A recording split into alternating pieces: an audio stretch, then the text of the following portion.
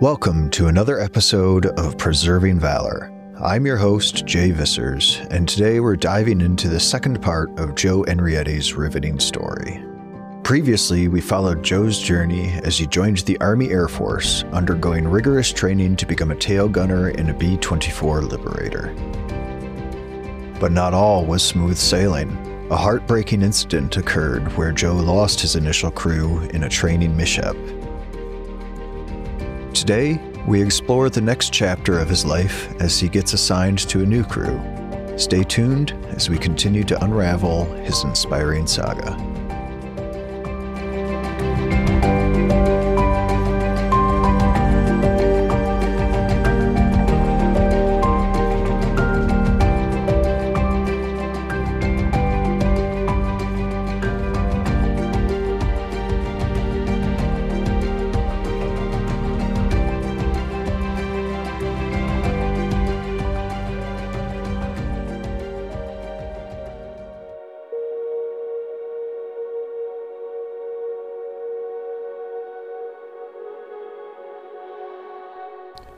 Joe and his fresh crew found themselves relocated to Tonopah, Nevada.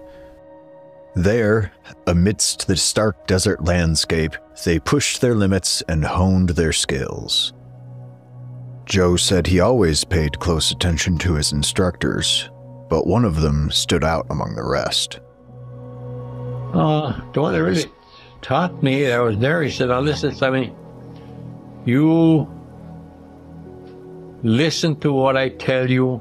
If you want to get home, back home, you listen very good." And I never forgot those. You listened. Well, anybody wants to get home out of the war. By the time they graduated, Joe's crew was at the top of their class. So the top three crews were going to get 3 days off, and we were the top crew, so we got 3 days off.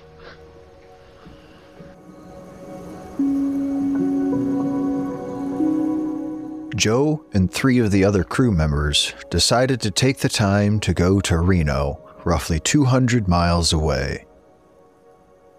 So we hooked to do it there, and when you'd hitchhike, though, you'd break off in twos, because most cars couldn't fit 4 people. So as twos, we were coming back, got into the area. It was late at night, signed in, and pretty soon I could see there's a emergency telegram for Enrietti. It's at the Red Cross office. And I told a person that was taking in our registrations, he said, "Yeah, they've been looking for you today." Anyway, I said, "Boy, I'd like to see that emergency telegram." He said, "Well, kind of late. I'll call the officer of the day." The Officer of the Day is a temporary assignment that rotates among the commissioned officers of a unit. The Officer of the Day is responsible for all operations in the absence of the commander or executive officer during non-duty hours.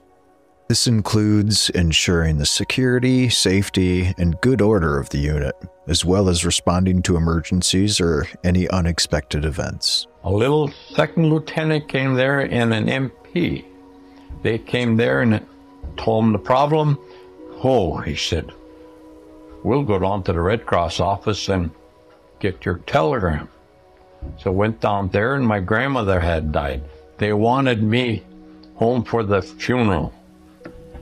Now, in those days, you were lucky if you got home if your parents died, especially being that far away. But the little second lieutenant, he said, well, the Red Cross officer said, "Oh, we'd have to wake up there's a squadron headquarters, let's put it that way. But it's just kind of late, and the little second lieutenant said, in emergency, the officer of the day can sign emergency furloughs." "Oh, you can?" He says, "Yep." "You got the papers?" He said, "Yes." He starts filling out things, the papers, and didn't realize that I was in Michigan, but another 600 miles north. So he was giving me so many days off. I said, well, I'd never make it that far in. So they increased it so I'd have enough time. I'd go by train to Chicago. Chicago, you go by train up to here. I got my papers, $200 from the Red Cross officer on a loan. I had to pay that back. And the officer told the MP to bring him back to the office and to bring me to my barracks and get my travel bags all packed up and ready and go. And then you bring them into Tonopah to get the bus, because there was no train that was coming in there, to Salt Lake City. So I come into the barracks, he turns on the lights. He said, you're not supposed to have lights on after 9 o'clock, and everybody's hollering, shut those damn lights off or we'll be written up. And pretty soon they noticed that the MP with me. Enrietti, what the hell did you do? The MP got an emergency furlough. Oh, mother or dad? I said, my grandma. Oh, you don't get an emergency furlough for mothers or grandmas. Lucky you get one for your parents. I said, shut up, I'm going. With his luggage packed, Joe got into the Jeep accompanied by the MP. They started their journey to the bustling station in Tonopah. Along the way, the MP turned and addressed Joe. Flyboy, he says, I hate to bust your bubble, he said, but when you get in Salt Lake City, there's going to be an MP there. Or the sheriff, if we don't have MPs there, and they're going to get you, and they're going to take your emergency furlough, and they're going to tear it up, and they're going to give you another one to get back to the base. I shouldn't tell you this, but he says, my job is to get you to Tonopah, to the bus station, and that's what I'm going to do. But he said, don't tell anybody, but take my advice and don't take that bus. Where am I going to? He said, your finger, hitchhike. Take a cab out to the main highway, hitchhike, which I did.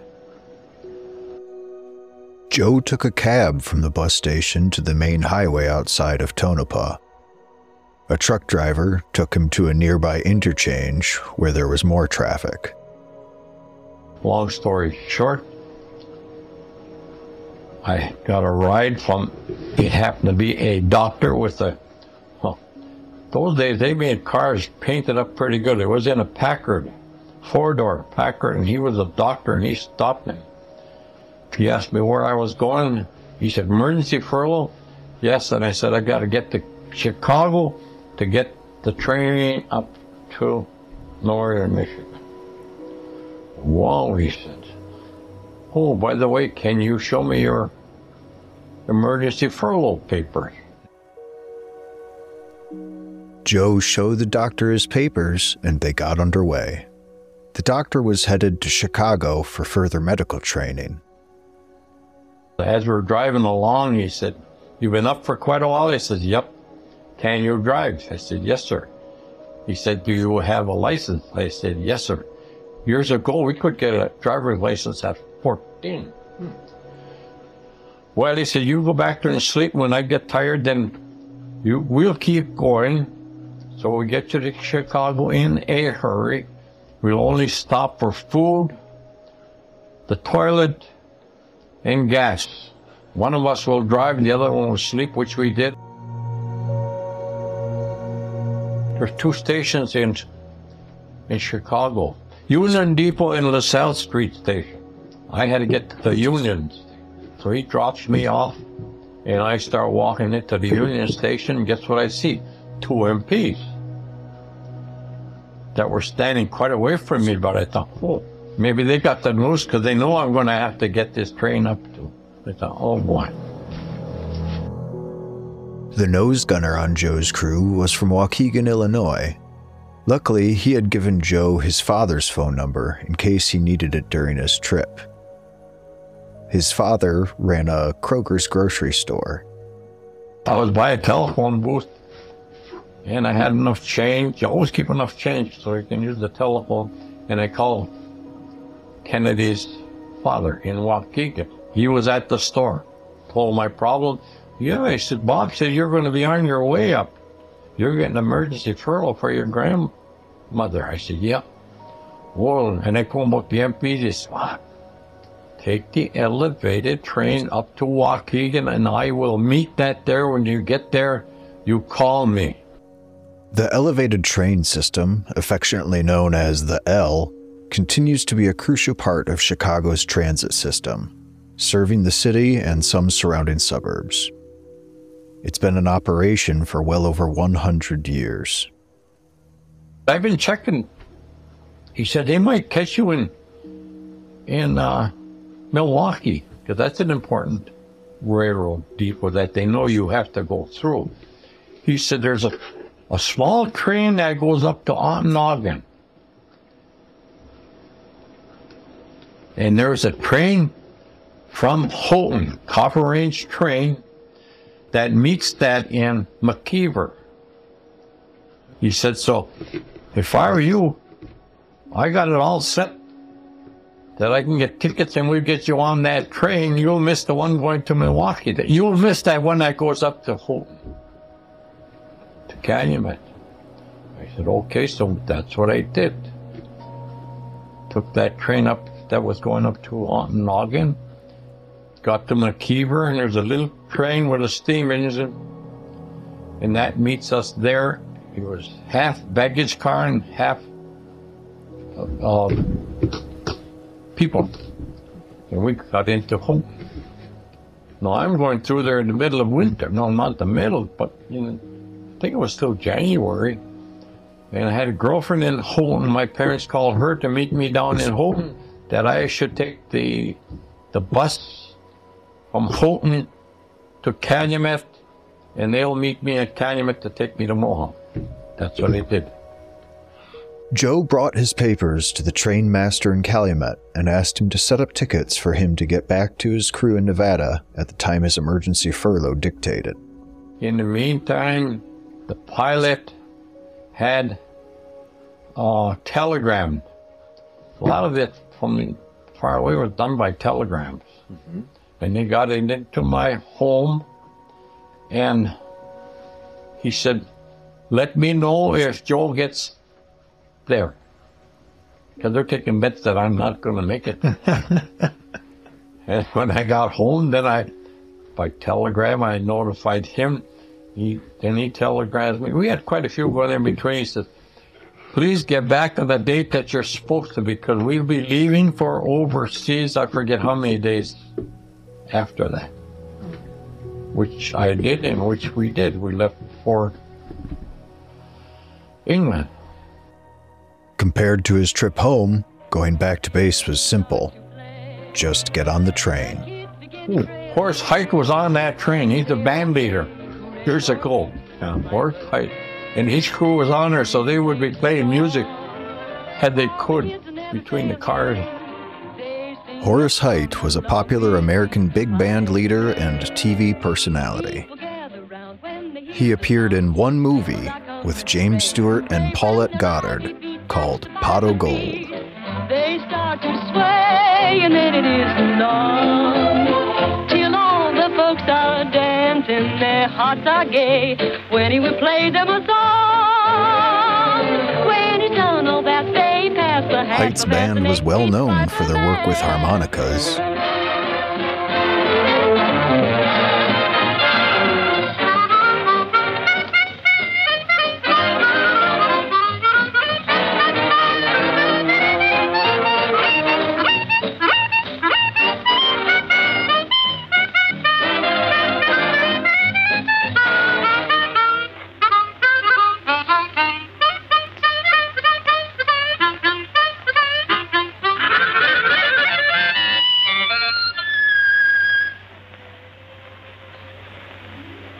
Stewart later called the movie his worst. I'm sorry, I didn't mean to. Shortly after returning to base, Joe's crew shipped out for New York, and for the first time in all of his travels, Joe rode on a troop train. Before that, when you got to be a crew and you got your training in the States, you'd go to one of the places where they built the B-24. And they kept you there. They had quarters for the crews. You take your new plane and you would, how should I do? Make sure everything worked okay, fly it around. Then you would take that plane and fly it overseas to where you were supposed to be, whatever base you were supposed to be over there. But they were losing a lot of air crews by their first flight overseas. And they decided they could lose planes because they could make them up pretty quick. I think they popped out from Detroit a B-24 every 8 hours, a new B-24 come out of there. So they shipped us by ship. It was the Ile-de-France. It was a French ship. And when we got onto the Ile-de-France, there was the Queen Mary on the side at the port. Let's put it in New York there. The Ile-de-France and Queen Mary were among a number of luxury liners that had been transformed into troop and POW ships for the war. After the war, the Ile-de-France returned to service as a liner until eventually being scrapped in the 1960s after being featured and largely destroyed in the movie The Last Voyage. And those two would run without a convoy. They were fast enough. The B-24s from here would take you so far as their range would go, with bombs and that against the submarines. Right. When you got closer to England, the B-24s from there would come out there. Not only that, they had Navy men on the Ile-de-France with depth charges like barrels that they roll off and then they'd explode. Yeah. And we had one incident that we had to get up to our lifeboats. Didn't drop them down, but we were all set. If they did put a hole in our boat, we were in a little tub. The lookouts had sighted a submarine, though Joe and his crew never spotted it themselves. It took about 5 or 6 days to get to England. And I don't remember how many it would hold, but there were some paratroopers on there and they were tough. They liked our 45s. We had shoulder 45s. So we were told to make sure you sleep with them under your pillow because they would be crawling around and they, yeah. But the trip, the food, well, I wasn't a good Navy man. Because you'd stand in line for food, and before you know it, somebody was barfing, and that was all it took before you. So I lived on Fig Newtons and Coke from the ship PX. Oh, yeah.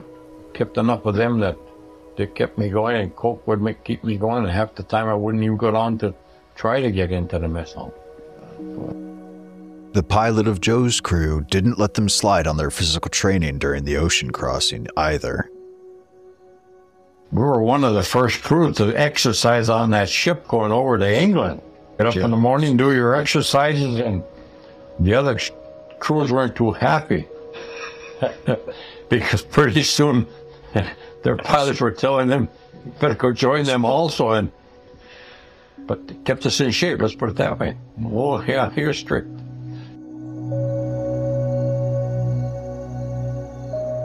But we landed in, what's that big port in England? During the night, then when I woke up in the morning, whoa, the ship, Southampton, I think was the name. There were ships all over, different types of ships.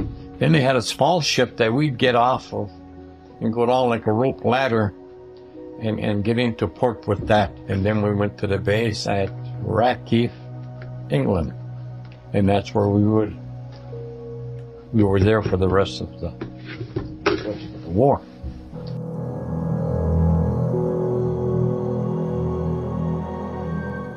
In our next episode, Joe talks about life on the base in Rackheath, England, and what living through aerial combat taught him. You can follow Preserving Valor on YouTube, Substack, or Spotify to get more episodes as they're released. Support to continue our mission of preserving the personal stories of veterans is greatly appreciated. Thank you for listening, and of course, a big thank you to Joe Enrietti and the veterans who served with him.